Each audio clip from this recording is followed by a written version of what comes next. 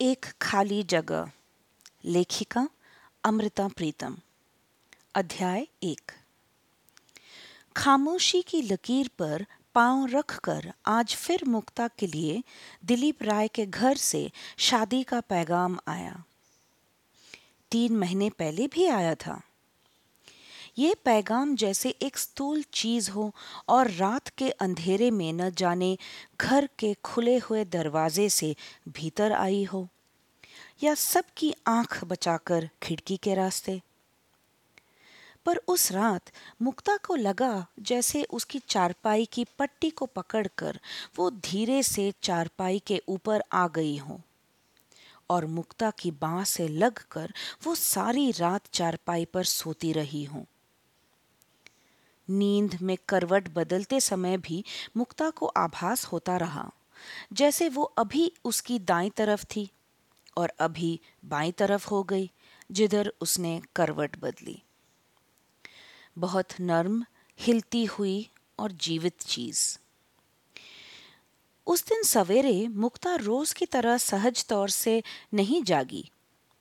आंख खुली तो उसका अपना हाथ पास की खाली जगह को टटोल सा रहा था और फिर वो चीख कर चारपाई से उठी थी और उठकर भी खाली चारपाई को देखे जा रही थी, जैसे वो चीज अगर इस समय चारपाई पर नहीं थी तो कहाँ थी। बिखरे हुए मन को वो शीशे के सामने खड़े होकर देखने लगी, पर खड़े खड़े शीशे में जैसे वो खुद मद्दी गई और शीशे में मद्दे हुए उसके होंठ 3 महीने से खामोश थे। ये खामोशी की एक लकीर थी जो मोतिया खान की घनी और तंग आबादी की एक गुमनाम सी गली में रहने वाली मुक्ता के घर से लेकर दिल्ली के एक खूबसूरत टुकड़े पंचशील पार्क के दिलीप राय के घर तक खींची हुई थी। और उसी खामोशी की लकीर पर पांव रखकर आज फिर मुक्ता के लिए दिलीप राय के घर से शादी का पैगाम आया था। निम्न मध्य श्रेणी के घरों की एक खास गंध होती है। चारपाइयों के नीचे घुसाकर रखे हुए ट्रंकों और टीन के डब्बों की तरह हर समय घर में छिपकर बैठी हुई भी और खूंटियों पर लटकते हुए मैले घिसे कपड़ों और राम कृष्ण या हनुमान के कैलेंडरों की तरह घर की दीवारों पर जमकर निशांक खड़ी हुई भी। मुक्ता जानती थी कि उसने जब भी इस घर की गंध से उभरना चाहा था, ये गंध बहुत तीक्ष्ण हो गई थी, गाढ़ी, इतनी कि मुक्ता को इसमें से बाहर निकलने का कोई रास्ता दिखाई नहीं देता था। उसने कॉलेज की पढ़ाई की थी, पर वो उसे इस गंध से बाहर नहीं निकाल सकी थी। ये केवल समय के साथ जरा सी अपनी जगह से सरकता हुआ उसके माँ बाप का दृष्टिकोण था। एक मजबूरी थी कि पढ़ाई का एक आध टुकड़ा अब उनकी श्रेणी वाले लोगों में भी लड़कियों के दहेज का हिस्सा हो गया था। और गत वर्ष मुक्ता ने एक चेतन प्रयत्न किया था। जब शहर की सबसे सुंदर लड़की का चुनाव होना था तो उसने अपना नाम आवेदन पत्र पर लिखा था और फिर अपने कद को और कमर को नापकर जब बाकी विवरण को उस पर भर रही थी, कद 5 फुट 6 इंच, कमर 22 इंच, छाती 32 इंच, तो घर की गंध एक आंधी की तरह सारे घर में तेज चलने लगी थी और आवेदन पत्र पर लिखा हुआ मुक्ता का नाम अपनी लकीरों में ही कांप कर रह गया था। घर की सब चीजें जब से वो देख रही थी स्थिर थीं। घर की ईंट भी जो उसके पिता के पिता ने चिनवाई थी, माँ के कमरे में छोटे शीशों वाला पलंग भी जो माँ की सास ने दहेज में आया था, और चौके की घाड़े पड़ी गागर और वो छू रही थी बटलोई भी, जिस पर घर के एक पुरखा का नाम खुदा हुआ था। चंदा सिंह। और मुक्ता जानती थी कि उसकी माँ का जल्दी से लड़की के हाथ पीले करने का वो सपना भी स्थिर था, जो कभी उसने अपनी माँ से विरसे में पाया था।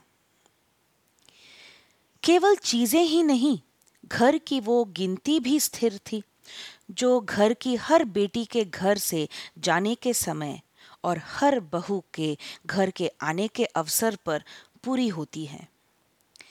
दहेज के 5 गहने और 11 सूट, लड़के की अंगूठी और घड़ी, समधिन का रेशमी सूट और सोने की माला, समधी का गरम दुशाला और 51 रुपए, 21 रुपए बड़े भैया के, 11 छोटे के।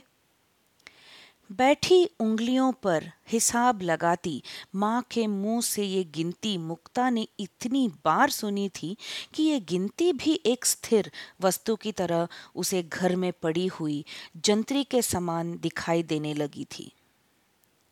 जंतरी ही नहीं, मुक्ता को लगता ये घर की हर लड़की की जन्म पत्री है। और वो सोचती, ये एक वर्तमान है जो एक पीढ़ी से रेंगता रेंगता दूसरी पीढ़ी तक पहुंच जाता है और हमेशा स्थिर दिखाई देता है। ये स्थिरता मुक्ता को विश्वास है इसी तरह रहनी थी, पर अचानक जो इस घर के सपनों से परे था वो घट गया और ये स्थिरता कहीं भीतर से हिल गई, जो अभी भी हिल रही है, जैसे भूकंप के बड़े झटके के बाद फिर कई बार छोटे छोटे झटके आते रहते हैं। उसका पहला झटका था कि मुक्ता के पिता कितने ही समय से अपने कानों को टटोल कर देखते रहे थे। विश्वास नहीं बंधता था कि ये पैगाम उन्होंने अपने कानों से सुना है। मुक्ता के पिता शहर के एक उस पुराने वकील के मुंशी थे, जिसका सबसे बड़ा और सबसे अमीर मुवक्किल दिलीप राय का पिता था, जिसकी बहुत बड़ी जमींदारी थी और जिसके झगड़ों को निपटने के लिए वकील की बंधी हुई तनख्वाह होती थी। और इसके अलावा जब दिलीप राय के पिता ने एक्सपोर्ट का काम शुरू किया तो फॉरेन एक्सपोर्ट के मामले में उनका वकील रिजर्व बैंक से काम निकालने के लिए बंबई जाया करता था और उसके लिए हर बार हवाई जहाज का टिकट लाते समय उसके मुंशी की आंखों की आगे मुवक्किल की अमीरी एक अचंभे की तरह फैल जाया करती थी। और अब जब उसी घर से उसकी अपनी बेटी के लिए शादी का पैगाम आया तो वह सचमुच चकरा गया। मोतिया खान जैसे इलाके की एक गुमनाम सी गली के इस घर में वास्तव में एक भूकंप आ गया। पैगाम आया तो मुक्ता की माँ ईंटों के दरज वाले फर्श पर एक बार इस तरह फिसल पड़ने को हुई जैसे वो सफेद सीमेंट का अभी अभी टाटरी से धोया हुआ और वैक्स से पॉलिश किया हुआ फर्श हो। ये भूकंप मुक्ता ने मन में भी आया, पर उस तरह नहीं माँ के या पिता के मन में आया था।